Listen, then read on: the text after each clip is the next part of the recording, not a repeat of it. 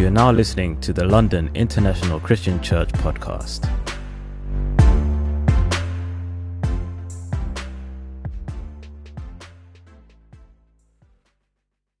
Welcome our sister Denise with a great message.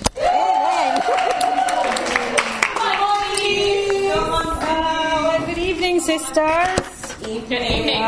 Good evening, everyone. I know, obviously, we're all tired from work and all of that, but I pray that as we had a great welcome from MJ and a great prayer, announcements, and benevolence, we have our hearts ready to really listen to God's message tonight.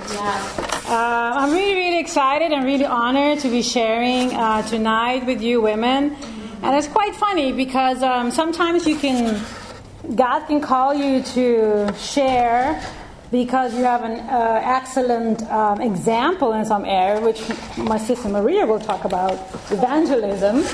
And then you can have God also called you to do a lesson that it's for yourself. Yeah. So I think definitely I've been praying a lot this year for God to really remove strongholds in my mind, in my heart, and just really want to be a woman that is consistent in my faith. Right from the inside, the inner part of myself, and to really become everything that God has designed me and create each one of us to become. And I think when MJ called me on Monday to say I'm going to be sharing on greed, and I'm like, oh gosh, I know God, He's like really, really putting this message on Eileen and MJ's heart for some reason, to pick me to speak about greed, because there's a need. This book is really, really open my mind towards this subject. So again, this is we're going to do obviously chapter 3 from this book. It says money is the answer for everything. It's a book from our dear brother in Australia, Joe Willis, and it's such a great book because he talks about a lot of practicals. It's very easy to understand. He talks about his life is very relevant, and it's someone that is just like us. And I think if you don't have this book, I really urge you to read it, especially if you struggle with greed, or you want to know what actually greed is. Really just take from someone, even for myself, just make a copy of it. Just make sure that you don't leave tonight to give Satan the opportunity to steal this message from your heart.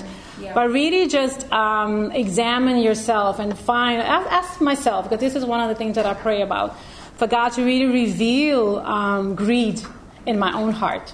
And that was like from Monday till today. And God has revealed so much. And I'm actually shaking about the things that God will reveal to you when you just really genuinely pray to Him and ask Him to reveal to you areas of your life that you have to change and overcome. So obviously the chapter 3 of this book is called Dealing with Greed, Need, verse 1. So sisters, raise your hand if you struggle with greed. Yeah, that's... So, okay, well, half of the people have raised their hands up. So I'm hoping that afterwards everyone will raise their hands up. Yeah. So what comes to mind when we talk about greed? And this is especially a question for the ones that did not raise up their hands. When you think about greed, what comes to mind? Sorry? Ice cream, yeah. So food, yeah. What else comes to mind, sister? We're in family. Huh? Time, yes. Clothes. Overindulgence, yeah. What else? We're all women, so there's a lot that we do. Yeah? What about money? Yes. Money. Pursuing money and wealth, right? All right, so obviously this book talks about all of that. It's going to really deal with that.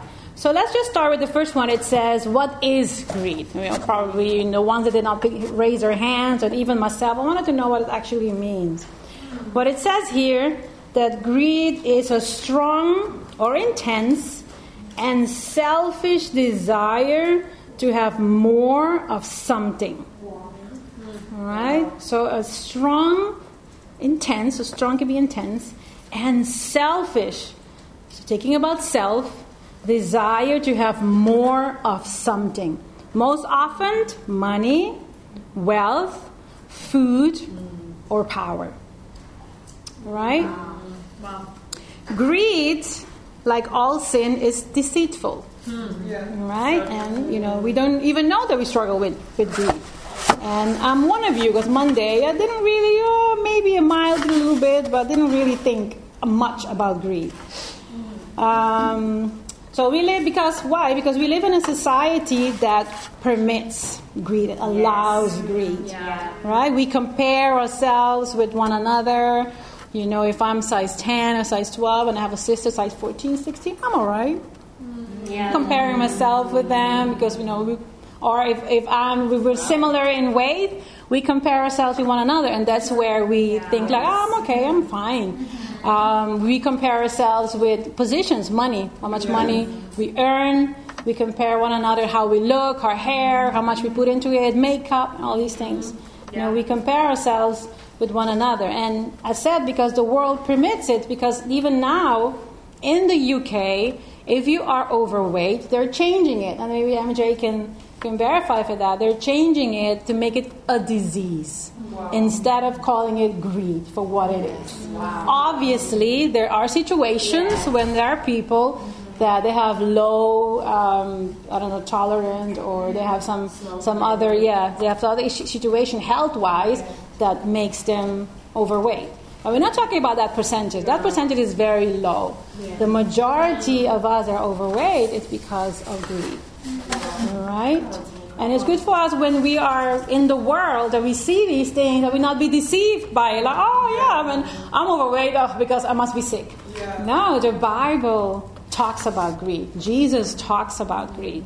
And we're going to look at some of the scriptures today. Even Joe had a book on it. It has a whole chapter on it. And there's a lot in it that we can cover. Amen. All right? So it says here, obviously, that greed is deceitful. And greed can be masked by our inability to financially buying possession. Or even mask himself, I can eat and then you can see that in my physical, that I'm gaining weight. Oh yeah, this is a sign of greed. So that, the sinful nature is obvious. But you can have another sister among us that eats all the time and eats a lot. But her metabolism is very high. So you won't be able to see greed in her physical body. But one thing I want to stress tonight, and this really convicts me, that God sees everything. In Hebrews chapter 4, I believe it says that nothing is hidden in God's sight. Everything is laid bare before His eyes. And at the end, He's the one that judges us. We can see one another and we can counsel each other. Say, I think you gained some weight, what is going on? We can help you with that or encourage you to really lose weight and all that stuff. But again, you can be someone as well that indulges a lot in food that God sees. It's not evidence to us, but God sees it. Right? Again, greed is everything that is a strong and intense and selfish desire to have more of something. More food, more wealth, more money, more possession, more things. That's a sign of greed. Right? So let's see how God views greed. Because this is not about me. And this is not about Joe. This is how God views greed. Come on, Denise. Right? So we can read, turn with me in Ephesians chapter 5, verse 3 to 6. All right? Come on, Denise. Yeah? And amen if you guys are there. Ephesians chapter 5, verse 3 to 6. It says, "But among you, sisters, must not be even a hint of sexual immorality or any kind of impurity or of greed, because they are improper for God's holy people. Nor should they be obscenity, foolish talk, or coarse joking, which are out of place, but rather thanksgiving. For of this you can be sure," that's a warning, "no immoral, impure, or greedy person," again comes the word greed, it's repeated again, "such a person is an idolater, has any inheritance in the kingdom of God and the kingdom of Christ and of God. Let no one deceive you with empty words. For because of such things, God's wrath comes on those who are disobedient. This is a power scripture that talks about, it starts very strong. It said not even a hint. Yeah. When you think about hint, what do you think about? A lot? Tiny, like not even a hint. So what is God is saying to us when it comes to greed? He talks about no greed at all. Yeah. He puts greed at the same level as immorality, which we know is having a sexual relationship with someone who is not your husband.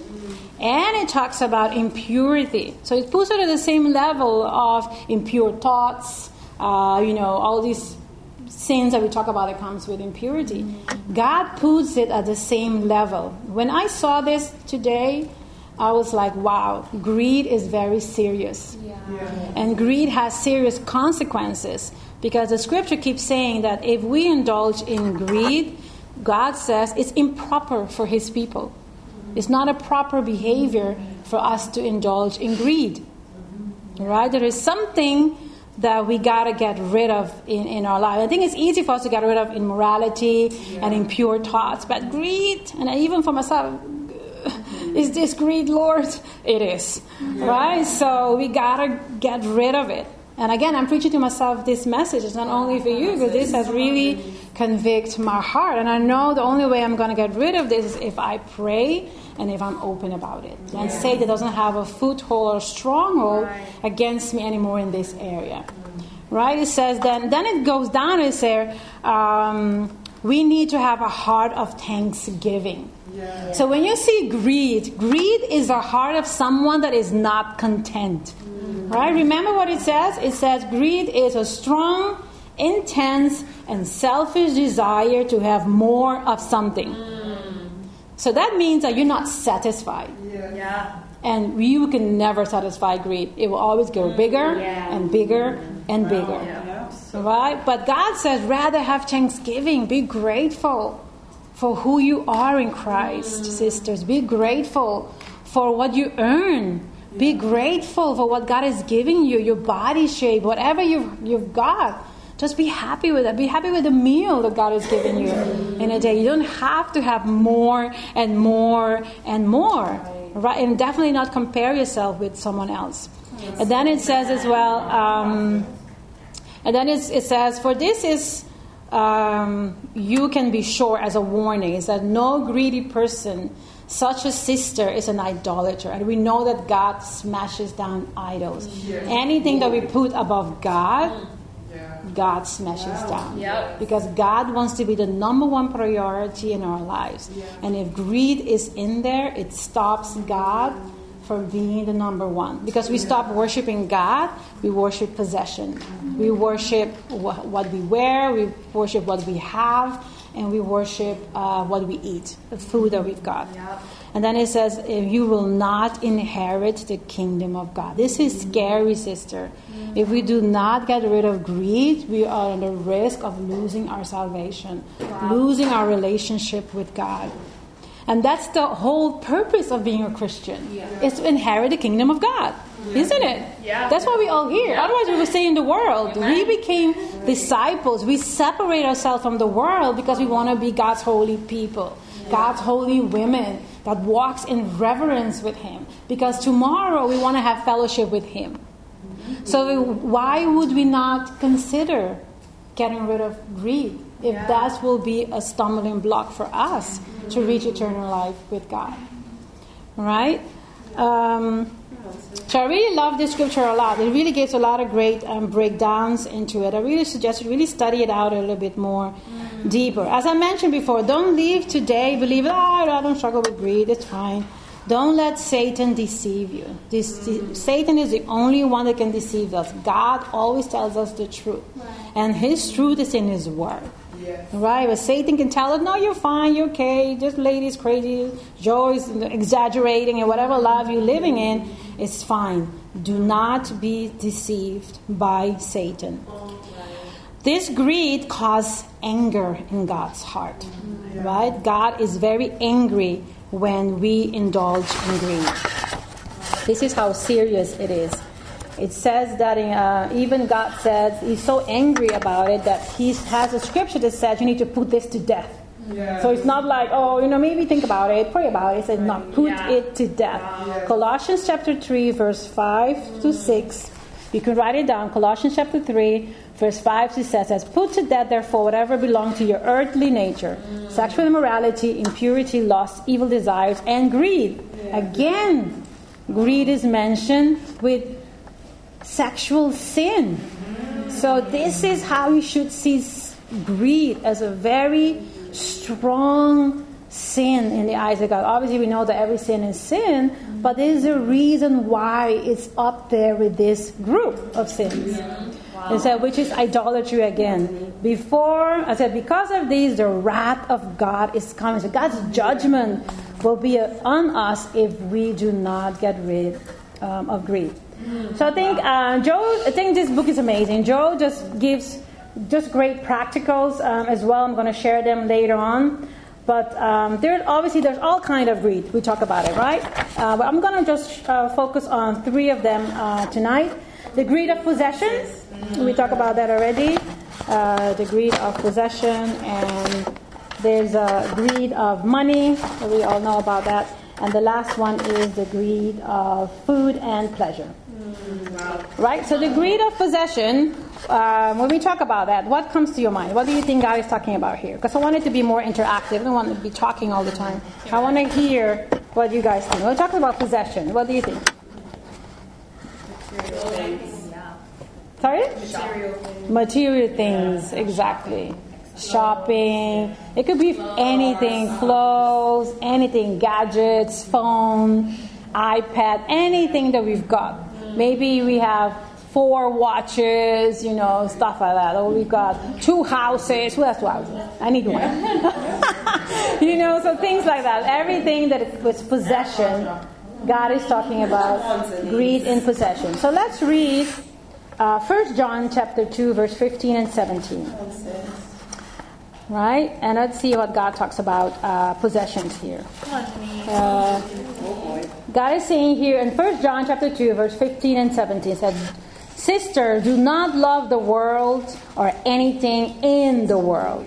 If anyone loves the world, the love of the Father is not in her. Wow. For everything in the world, the cravings of sinful man, the lust of his eyes, and the boasting of what he has and does, comes not from the Father, but from the world. The world and its desire pass away. Amen. But the woman who does the will of God lives forever. Amen. Right? So this is another powerful scripture that Jesus is talking about. Obviously, John is the one that writes it here. It tells us that we do not need to love the world. Right? We need to love the things of God. And I know for myself this is very difficult because we live in the world. We are part of the world, right? And we see things, as again, we compare ourselves with the world. We compare ourselves with our co-workers, with our families. Yeah. We compare ourselves even with disciples. We compare ourselves. That's natural. We can see, we can touch it. But then it says, do not love the things of the world. I don't think God is saying do not have things of the world, but it says do not love them. Yes. Right? Yeah. And the way you can see that you do not love something, the way you can measure that is that if, let's say, Vienna will come here tonight and say, I need 3 women to join me to go to Amsterdam mission team. How quick would you be able to make that decision? Are you someone that can just pack up your bag, get your ticket and you're ready to go, or you have commitment that ties you down? Wow. You've got mortgages, you've got, a lot of stuff that you have to pay. You have a car, you got a closet full of stuff that you can't just pick one suitcase because you will leave so much stuff behind. And I think this is where it comes actually to this, because if we don't have these things, we will be ready to move. I'm ready to go. But these things tie us down. And sisters, I can talk about this because I got stuff. I got stuff. So don't look at Natasha. I got stuff. I got stuff in my closet. I got stuff in my head. I want to buy a house. A lot of these things. And when I was reading this book, I was like, gosh, God is really just saying, that's not where I wanted to go. Well, you could buy your house. I had a house before and I sold it. But God is like, you got to make sure that you do not love these things this second time around. And this is where I see my sin, because before I got married, moved to London, I gave up everything for God. I gave up my house, I gave up my car, my family, culture, moved to Chile to be part of a mission team there to build a church. Be self-supported for 2 years. There's a lot of money that I spent into that. And my dream was to have my own business. All that money went into that.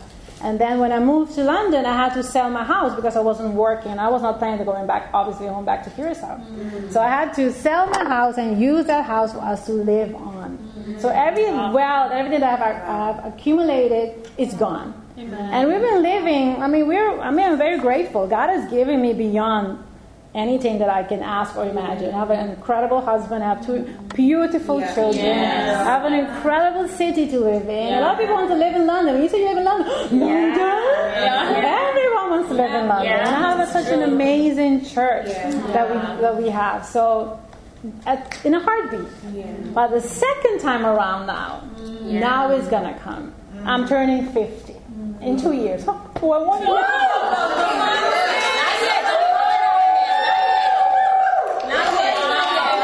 1 year. Next year. What's that? Come on. In Jesus' name. Well, next year I'll turn 50, and that is where the overwhelming comes. Like, pension. Do I need to get pension? Do I need to get? Do I need to have a house? The kids' education? Then you get yourself stuck in these things, and this has been on my heart. So I was convicted when God really showed me through Joe's book that I should not love the things of the world. That I should really trust in God with all of my heart, because God will take care of us. And I'm the type of person, because I'm a very driven person, I really go after things in life. I can wander in going after, pursue career, pursue businesses, because I want to acquire a good life for myself. But these things will tie you down. Because if I have to go to a mission team, I have to think, okay, what am I going to do with this business? Can I take it with me? So if you want to have a business, make a business that you can take with you in your luggage. Don't be like I'm telling you not to have your business. Have a business that you can take with you. Have a business that works and runs itself without you being there, because you need it in the kingdom of God. Right? So really, this is not about torpedoing your dreams. It's about giving you vision about if your business is going to tie you down, if your career is going to tie you down, you got to change. You got to change. All right, so enough on the possession part. Let's move on to the greed in money. Right? Who loves money? Well, you see, I think we can all, because money gives us freedom. Yes. Money allows us to do a lot of things. Right? Money allows us to give. Right? To give to the church, to give benevolence. It gives the opportunity to give to each other. You can go at someone's birthday, you can go out and celebrate. It allows you to buy gifts.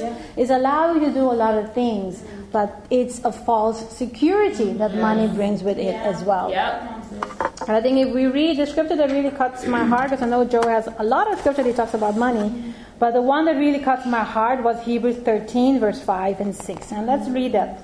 Come on, sis. It says, Hebrews chapter 13, verse 5 and 6. Come on, Denise. It says, keep your life, Denise, free from the love of money. And be content with what you have. Amen. Because God says, never will I leave you, never will I forsake you. So we say with confidence, the Lord is my helper. I will not be afraid.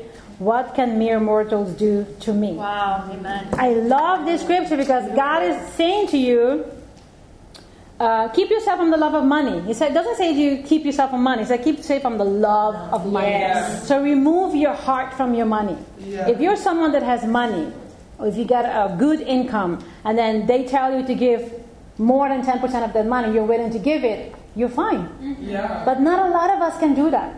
Mm-hmm. Right? If you're that person, go for it. Mm-hmm. If you're able to sell your house, anything to sustain yourself or to give to others, like we know in the book of Acts, we've got the community there that sell their possession and money to fuel other people, other disciples' life. It wasn't even given to the church, it was to help one another. So if you have that heart behind it, go for it. But I love what the scripture says. It says here, Jesus saying, don't love money, but then it gives you a promise with it. It says, never will I leave you, never will I forsake you. This is powerful, women. God is saying, I will be with you, no matter what. You don't need money to feel secure or to have a stature. You don't need it. God said, you only need me. I'll be with you and I will never forsake you. And it says, so we say with confidence, sister, the Lord is my helper. And it said, do not be afraid.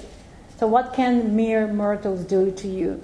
So I really, really love this. And I really want to encourage you, women, to really just think about money a different way than we usually think about. Obviously, yes, money helps us to do a lot of things. But if you have money and you want to keep it, then there's greed for money in your heart. And we know that we call the church to raise their weekly giving. And it's been very painful for us as well, as a family. But even though it is painful, we want to walk in obedience to God and knowing that God says with confidence He is our helper. And He will never leave you. He will never forsake you. So if you have not yet increased your giving, don't let it only be a burden for a few. You're also part of the church. You want to be... When God gives blessing, you want to receive blessing. So give. Then when the blessing comes, you're not disqualified to receive God's blessing. Walk in faith when it comes to money. Come on. And it says also, I love the Ephesians 5, also reminds us, it says that we are to look to God, Ephesians 5 verse 5, that we ought to look to God for Him to meet our needs and lean to be happy with what He has given us. All right? Just to lean more on God when it comes to money. So greed in food and pleasure. Okay. All right? This is big one. This is a big one for me as well. All these points are covered today. The greed with possession, I've got that. Greed with money, I've got that. I'm a pretty much generous giver. I give money in a heartbeat. I don't have any issues with that. But I can be a good spender. I can spend money. I can spend money. And I've really, really seen that. I've really seen that. Ola and I, we did our budget. And it really helped me to see like, wow, I'm actually spending more than I need. And even now, before I had this charge, I decided, remember we were talking with Tu and all this stuff.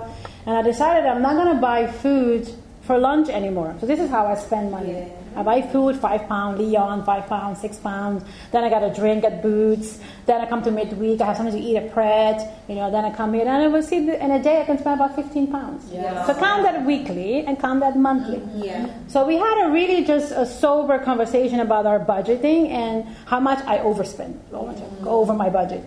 And I'm like, wow, I wasn't happy with that conversation, but then I made decisions because I want to be excellent for God. Come on. So just simple things. And I think this is even tonight, if you don't agree with everything that I say, just find the heart of what I'm trying to say. Find for yourself, where can I spend less so I can honor God more.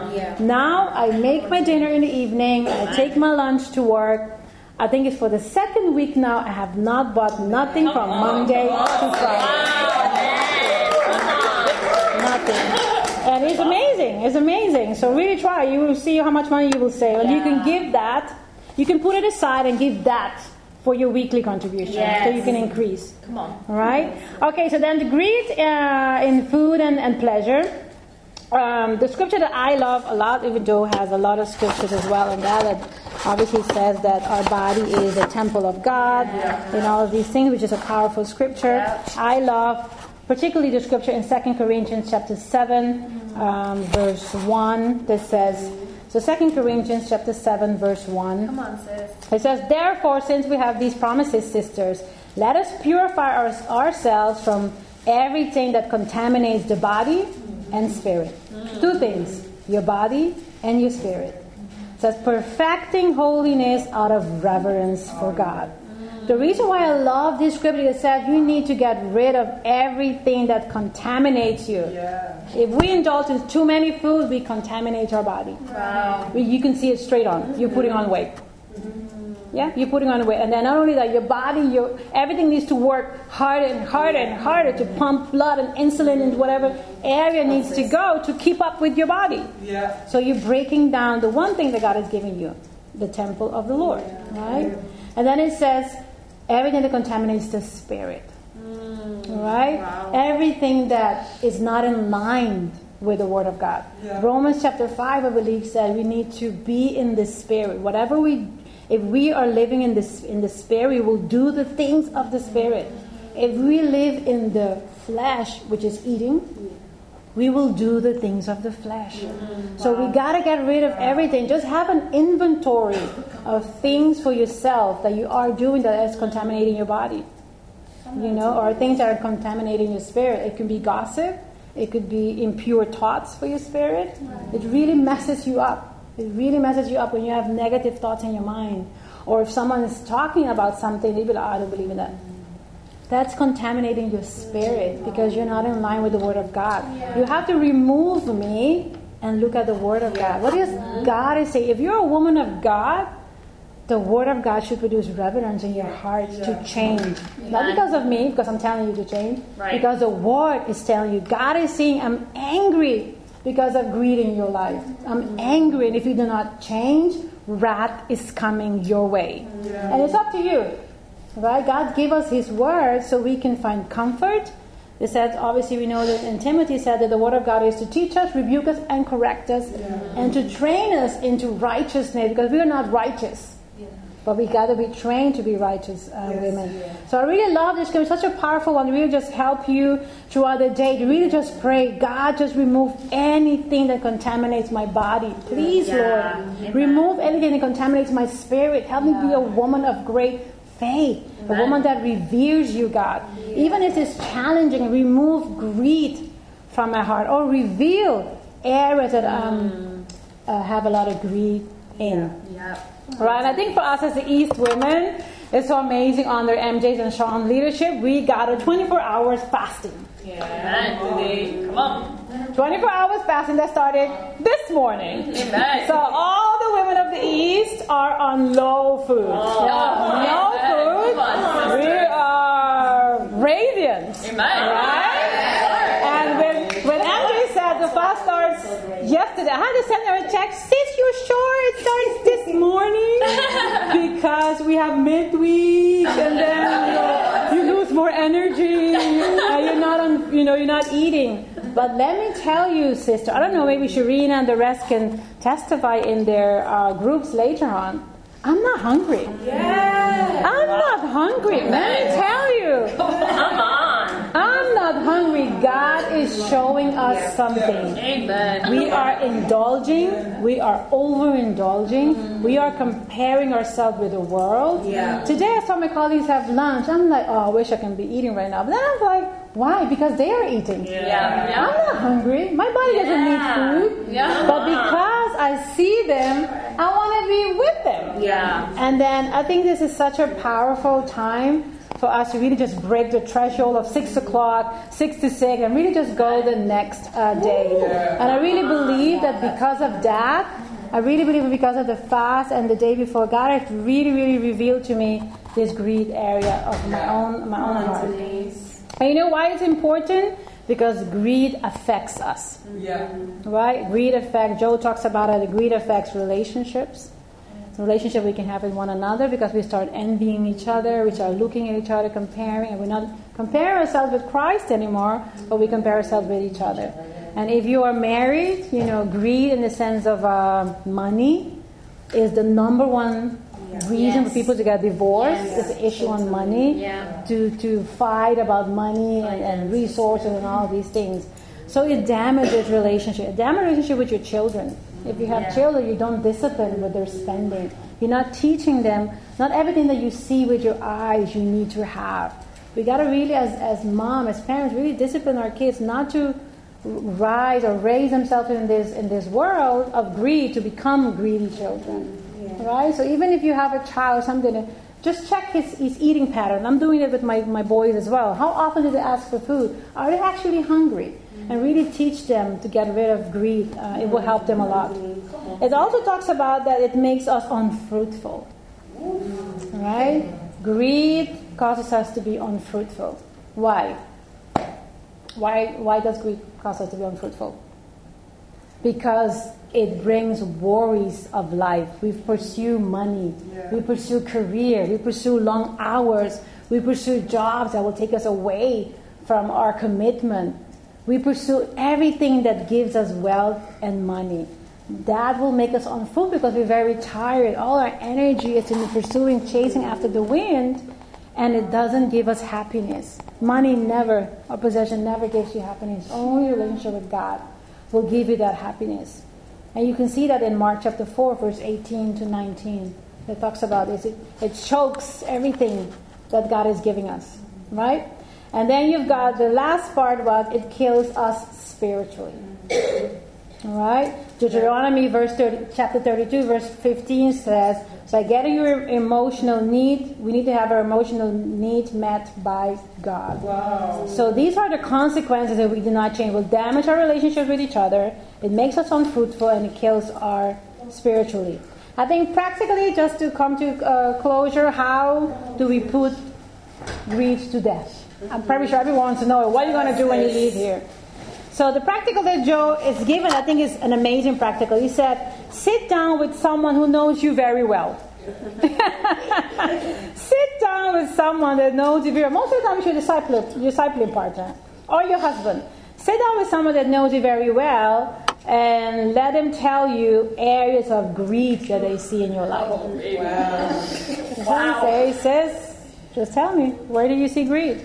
Just have that heart that you want to make sure that you don't have a blind eye, that you're not blindsided when it comes to greed in your own life. And God will reveal that to you. And then the second, because this is very important, is that we need to be open about our finances and our spending habits and our eating habits. Right? And then also, I think that's one of the practical that he gave. And the concluding, sister, is just make sure that for tonight you don't give the devil the opportunity to steal the message from your heart. Really just pray for God to reveal areas of greed in your heart. And remember that greed can cost you your salvation. God be the glory. That was powerful. Thank you so much for sharing so powerfully from your heart, from your life. Very practical. Okay. So, a shift, right? So I'm going to speak about evangelism. Come on, sis. And in a sense, it ties in with greed. Because when we're greedy, we're not really evangelistic. So I'm just going to share from my heart tonight and just some practicals. It's going to be very practical. And I'm going to start with an excerpt from a book. In his book, No Wonder They Call Him the Savior, Max Lucado tells the sad story of Judith Bucknell. She lived in Coconut Grove, a stylish area of Miami where many lonely people pretend to be happy. Who is going to love Judith Bucknell? In the summer of 1980, a Miami Herald reporter captured a story that left the entire Gold Coast breathless. It was the story of Judith Bucknell, attractive, young, successful, and dead. Judith Bucknell was homicide number 106 that year. She was killed on a steamy June 9th evening, age 38, weight 109 pounds, stabbed 7 times, strangled. Were it not for her diary, Judy would have been just another number among many homicide victims for that year. The correspondent made this comment about her writings. In her diaries, Judy created a character and a voice. The character is herself, wistful, struggling, weary. The voice is yearning. Judith Bucknell has failed to connect. Age 38, many lovers, much love offered, none returned. Her struggles weren't unusual. She worried about getting old, getting fat, getting married, getting pregnant, and getting by. Her diary was replete with entries such as the following. Where are the men with the flowers and champagne and music? Where are the men who call and ask for a genuine, actual date? Where are the men who would like to share more than my bed, my booze, my food?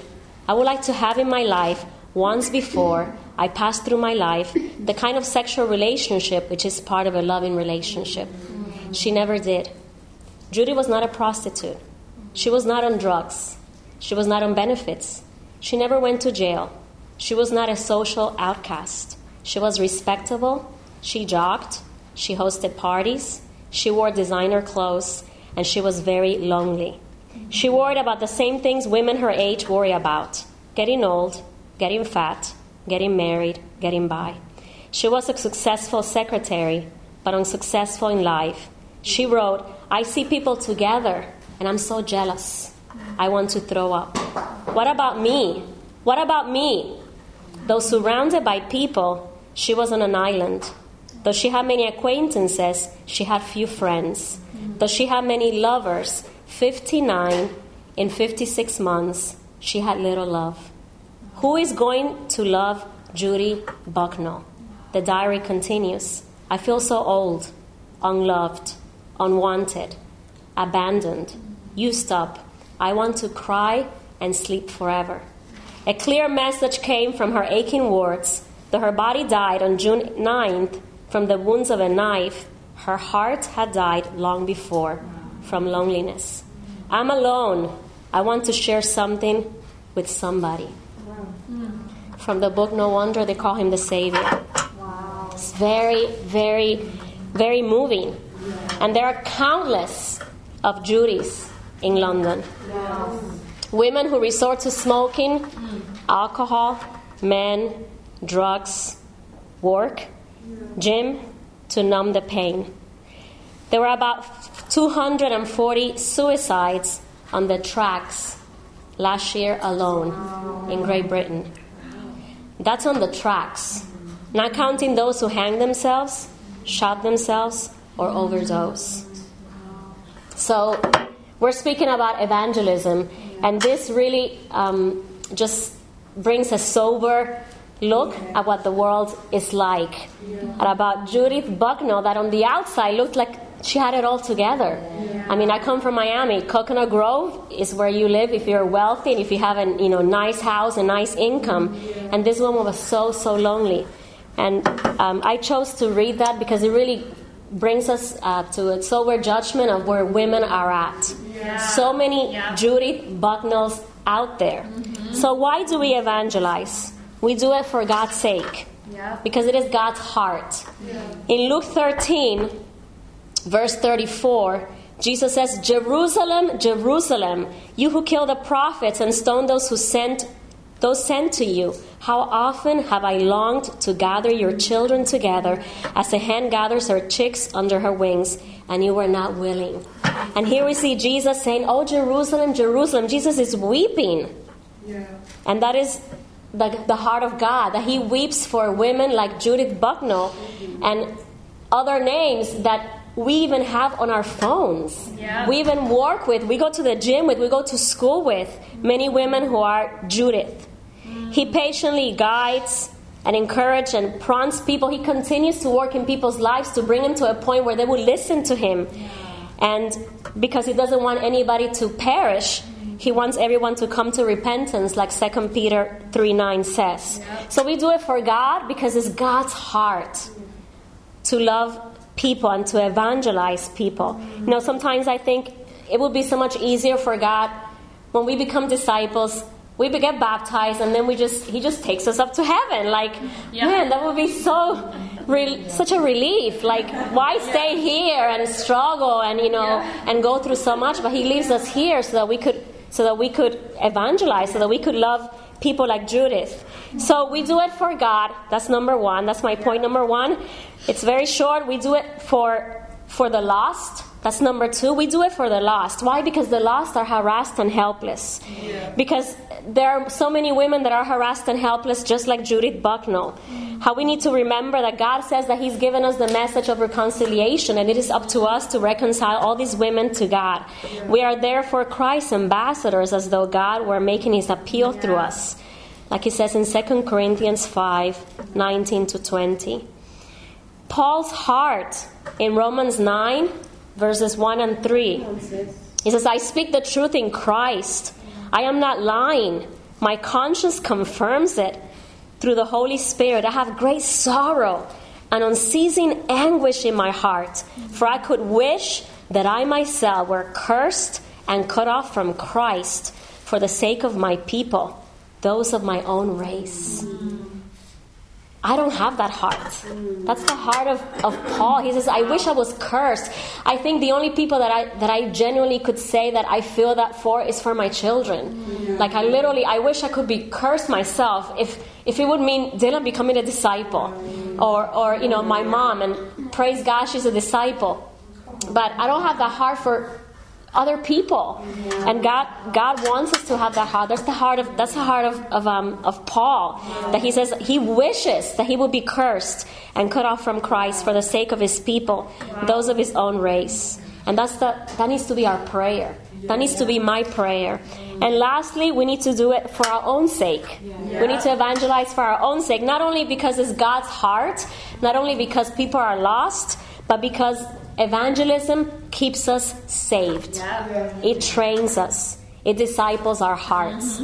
A lot of times I think, if God would put a sticker on people's foreheads, like open, we wouldn't share our faith with anybody else.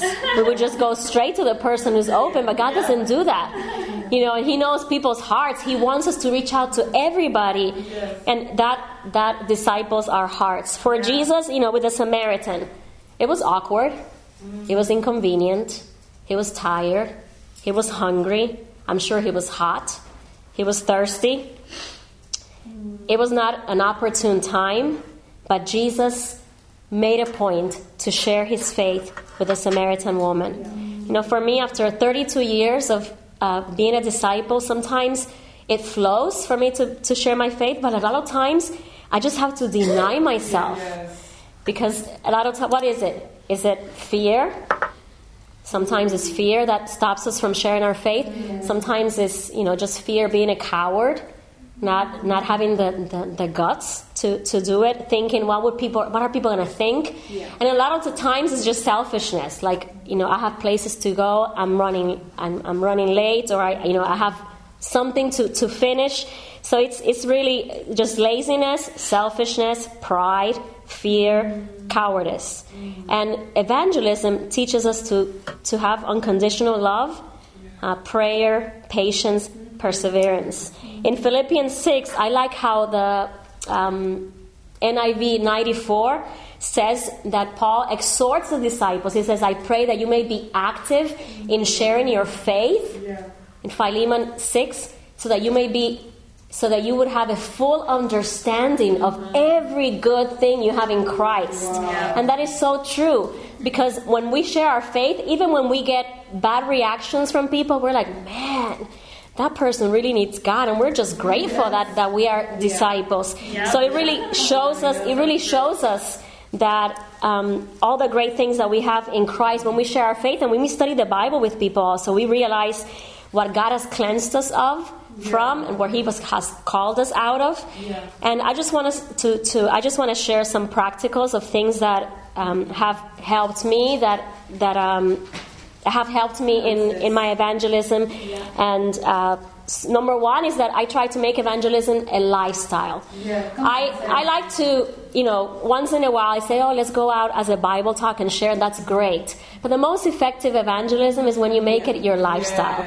You go to the gym, you share. Like, my plan was to share with some sisters. We had planned it on Sunday, because the truth is I haven't been really doing great in my evangelism. And I shared it openly with the sisters on Sunday.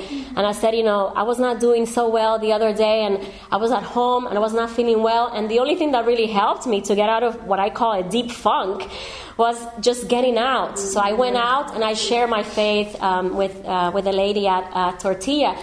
And, she wasn't like super open or anything. She gave me her number and we had a great chat.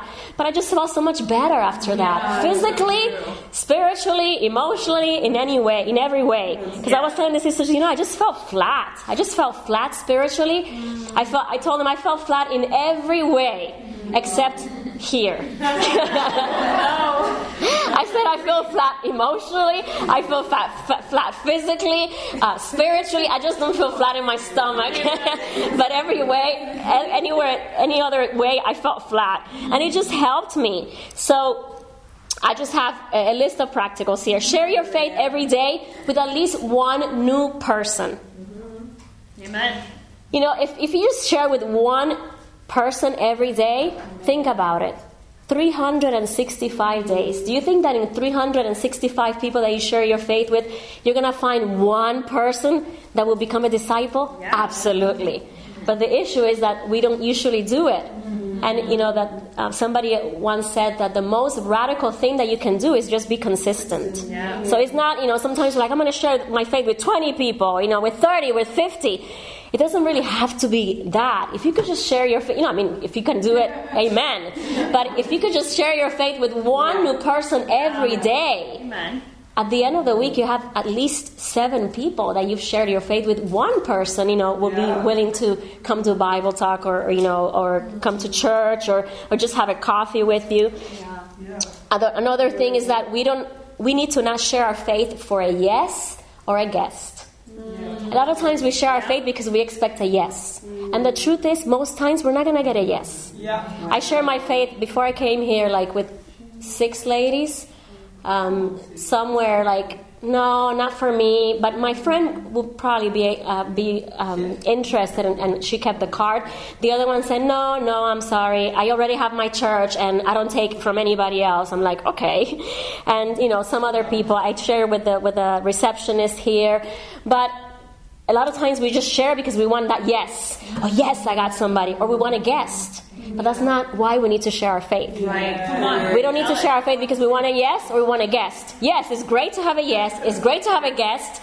But we share our faith because it is good for us, because God wants them to, because the truth is, most people are not going to say yes. Right. And that is the truth, right? That is a fact. Now we need to get out of our comfort zone. Get your earphones out. If you're, one of those sisters that wears your earphones every time when you're on the tube. Now, from time to time, it's okay, but if you're every day wearing your headphones, chances are you're going to miss so many opportunities because you're just in your own world. Yeah. And I share my faith sometimes with people that have their headphones, and I'm like, excuse me, and that is being, that's not passive. And they're like, yeah, excuse me, what do you need?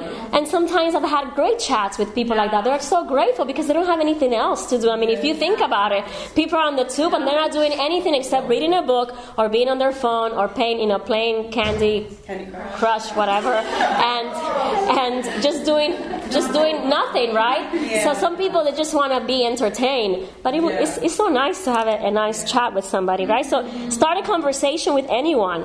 I do it about their children, about their accent, about the book they're reading. I just try to find something in common with the person. And after I meet the person, I text them soon after I meet them. I try to do it the same day, because if I don't, I forget.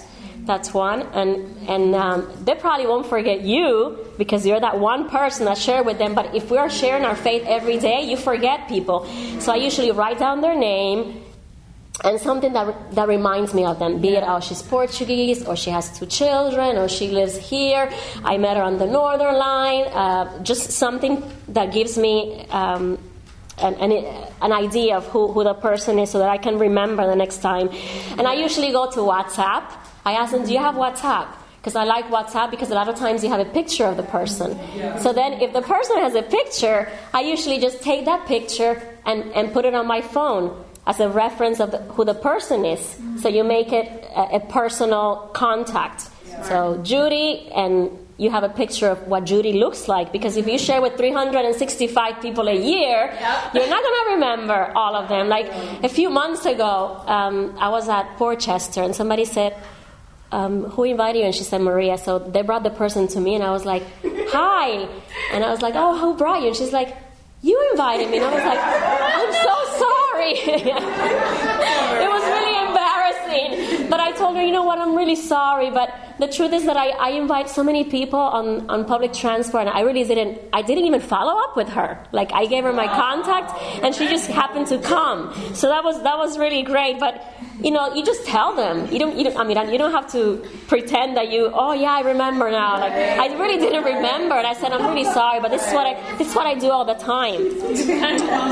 Yeah, so encourage them through text with scriptures. Now, I ask people, because some people, they don't like it. But some people say, do you mind if I send you encouraging texts? Not necessarily right there, but as we are building a relationship, I ask them if they mind. And you will be amazed at how many people just love it. There's a lady, and I used to do it also on Facebook, and there's a lady who I shared my faith with her long before, and I was like, I don't know if it was on a Facebook fast or something, but she sent me a message, Maria, are you okay? And I was like, yeah. She goes, it's been a while that you haven't posted a scripture. And I was wondering, I was like, oh yeah, I haven't been on Facebook for a while. She's like, oh, because I love it. I look forward to reading that scripture, Sometimes that's all the Bible those people are gonna read. That scripture that you send them. I'm going to share with you just I've had bad responses. I had really a bad response of somebody who told me, can you stop? I'm not interested. So I was like, okay. And she asked me to delete her number. And I think I deleted it, but on iPhone, for some reason, it surfaces like old contacts. It's not on your memory, but it's on the hard drive of the phone. And she says, I told you already. Wow. And if you don't stop, I'm going to call the police. And I was like, okay. I let go. I won't do it. But that was one out of thousands. Yeah. Most people, they love it. Some people don't. You say, oh, but I feel so discouraged because they don't ever respond. Don't worry. You just keep doing it once in a while because people do appreciate it. Yeah. I have this young lady that I share my faith with a few years ago. And this is the message that she sent me. Hi, Maria. Thank you for your message. The truth is, I am feeling very lost at the moment. As much as I am a Christian, I feel like God isn't in my life. I hope you're having a good weekend. Now, I shared my faith with her years ago, and she's come to church a couple of times. She always has an excuse. She says she's a Christian, but I always keep in touch with her. I'm not going to tell you that I text her every day, not even every month, but once in a while I text her, and I make sure that I text her on her birthday, for Christmas, just special occasions, and once in a while I just invite her to something just social that we have. And her name is Anisha. Anisha knows that I will be there if she needs me. Wow. Now, don't just text on a Saturday about Sunday or Wednesday about Bible talk. Yeah. I've done that, and it's people don't feel appreciated. They don't feel loved. They know, okay, here she goes again. I know what this text is gonna. It's like Maria. I know what this one is gonna be about. It's about Bible talk, live discussion, or church. No. People don't appreciate that. I wouldn't appreciate it either, right? So we need to follow up just about life. I usually spend time, just speaking to people and asking them what they're, if they're married, if they have children, what they're studying. And I say, how is it going? How is your mom's health? How are your children? How did it go with your exam? How is it with your job interviews? I'm praying for you. You will be amazed how impacted people are if you tell them, I'm praying for you. Pray for the people that you reach out to. I have a list of the people that I'm reaching out to. I don't pray for all my contacts, but I do pray for specific people that I'm reaching out to. Unadulterated evangelism. Jesus reached out to fishermen, men, women, tax collectors that were hated, doctors, prostitutes, rich, poor, young, old, sick. They all need to be saved. Wow, amen. So on my list, I have a solicitor, 2 solicitors. I have 2 secondary school girls, teens. I have a nurse, I have an engineer, I have a mother of 7, I have a few religious people, I have a few flat-out pagans, I have some young, I have some old, I have some neighbors, I have some old neighbors from where I used to live, just all kinds of people. Jesus was unadulterated. I know that our focus is campus, and a lot of times we're like, well, I just need to share my faith with campus. No, we share our faith with everybody.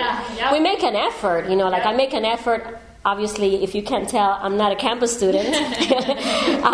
But sometimes I go to, Michael says, yeah, Maria, she still looks 16, like she's a campus student. But I go to Middlesex from time to time to share my faith with those young students. But I try to share my faith with anybody. So I was at Topshop, is it called? Yeah. With Kiara. So I share my faith with this gentleman at the fitting rooms. We had such a great conversation for like 20 minutes. Wow. We exchanged numbers. He said he's coming to Bible Talk tomorrow, and he's really looking forward to it. He's from Sri Lanka. Wow, cool. So be a friend. So I usually have daily, some of my friends that I'm reaching out to, I have daily contact with. So it's not that Saturday for Sunday or Wednesday for Thursday. Hi, how are you doing? How's your day? How did it go with your interview? How was your exam or whatever? Spend time with them. Now, we're not going to spend time with everybody. There's not enough time for that, to spend time with everybody. But try to spend time with somebody once a week. Like, I'm going to spend time with somebody who's not a disciple once a week. Do something fun. Do a live talk. Some people are not open to studying the Bible yet, but if you're willing to do a live talk, like share your life with them, they will open up and share their life, and maybe that would really give them a glimpse of how they need to seek God. Something that I did, I shared.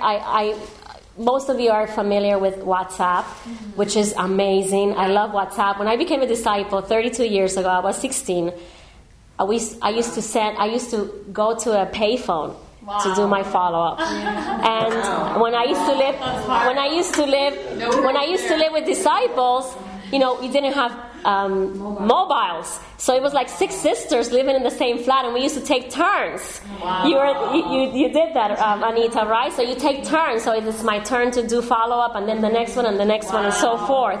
And we have it so easy nowadays. WhatsApp is so much easier, so effective, right? Come on. Awesome. We got notes. We need to become such good friends with people that by the time they get to a light and darkness study, there's a natural openness. Amen. And we know that we're doing live talks before we even start studying the Bible with people. Yeah. Something that I don't do it right away. And, it depends. Like if I meet somebody who's Latino, I go for it because I know our culture is very open. If I meet somebody who's British or French or whatever, I keep in mind their culture. Mm-hmm. But if it's somebody who's Latino, I exchange Facebook contacts already. So it is a way for them to see into my life. Yeah. They might not be able to come to, like a lot of people all over tell me, Maria, your church is amazing. You always have something going. They see mercy. They see showcases. Yeah. They see conferences. They see farewell parties. They see baby showers. They see everything. They're like, wow, your church is happening. That's the place to be. Yeah. So it gives them an eyes into your life. Yeah. Facebook does that. Now, I also have here, pray for people you're reaching out to by name. It makes such a difference because when you pray for people, it happens with disciples also. When I pray for disciples, I feel close to those disciples. Yeah. There's a connection. When you pray for these people, you feel connected to them and you feel for them. You want to love these people, not just want a yes and want a guest. Yeah. And fast for your own heart, fast for your friends' hearts, those studying and those you're building a friendship with. Some people, they're not willing to come to church right away, but they're open to a friendship. And I say, if somebody's open to a friendship and they know what I'm all about, I say they're open. Yeah. Now, they might not be open to study the Bible right away, but they're open because they know what I'm all about. They know that I've been a missionary, that I left my country, that this is what I do, that this is what I love to do, that this is my life, and they still want to be my friend. That's an open person. Yeah. Come on. Ask questions in the follow-up. How's your school, family, health, exams, holidays? And I have last here, evangelism, sharing our faith is a mark of a disciple. Yeah. If we're not evangelistic, we're not a disciple. Mm-hmm. That's a hard one because sometimes we are not. I go through periods in my as a disciple that I'm not evangelistic. And I know that I'm not doing well when I do that because when I'm walking close to God, I want to share my faith. Yeah. We got to see it as a sin. We have to have a conviction about it. Mm-hmm. Now, the most radical thing that we can do is be consistent. Yeah. If I share with you guys that Jeremiah, do you guys know what his nickname was? Mm-hmm. According to scholars, Jeremiah got a nickname. The Weeping Prophet. Why? Because he preached for 40 years. Yeah. And nobody turned to God. Wow. 40 years. That's a long time. Now, if I, who has been a Christian for 32 years, if I told you that in my 32 years, all I was able to do was to reach out to your mom, study the Bible with her, and for her to become a disciple, would you say it was worth it? Yes. Yeah. Absolutely. You're like, that's all you do, Maria, please. 32 years. That's how we need to feel about people. Amen. No, I became a disciple when I was 16. I had to move out of my house when I was 19 because my mom was giving me a really hard time. Before I was 18, my mom would tell me, you cannot go to church. I would have to go to the bathroom and just pray and cry. I was so angry, so upset, so disappointed, so heartbroken. And it was in Miami. We didn't have the transportation system that we do have here in London. And I said, when I'm 18, I'm going to move out. But things calmed down, and then they started up again when I was 19. So I moved out of my mom's house. My mom didn't visit me, didn't call me for 7 years or so. Wow. And she was not happy when I decided that I was going to become a missionary to go to Curacao, to Dominican Republic, and then to Curacao. Then she really flipped, because at least Dominican Republic is where I'm from, and I have family. She's like, you're crazy. It took 12 years for my mom to study the Bible and become a disciple. But she did. Amen. 12 years. So if you've been a disciple for 3 years, 2 years, 5, 6, 7, 8, 9, 10...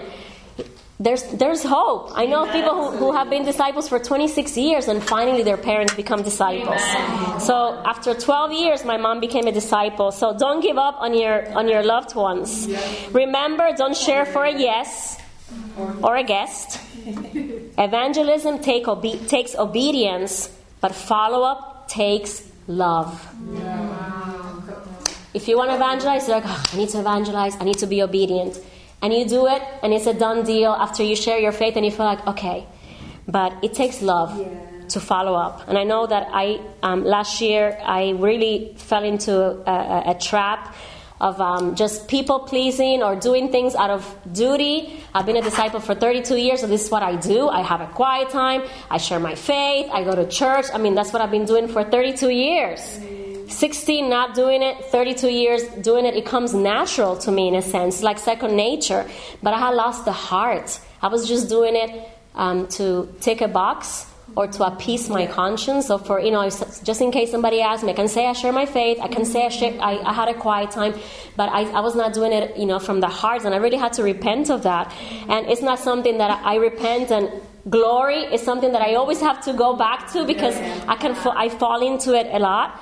And just for us to remember that, to evangelize, I need to be obedient. But for me to follow up, I need to really love. So I just want to leave you with those practicals, and just for us to do it and to give the glory to God and just help each other be accountable. So let's be women who evangelize, not for the yes, not for the guest, but for the heart. Love you.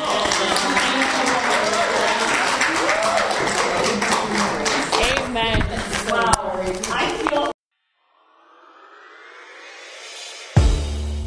We would like to thank you for listening to that episode of the podcast. If you would like video versions of these episodes, whether it's sermon highlights or interviews, feel free to check us out on our website or view them on our YouTube channel. That's londonchurch.org.uk. That's LONDONCHURCH.org.uk. church.org.uk. And for all other updates and information, whether it's services, events, or devotionals, you can find all that on our website also. Once again, we'd like to thank you for listening, and we'll catch you on the next one.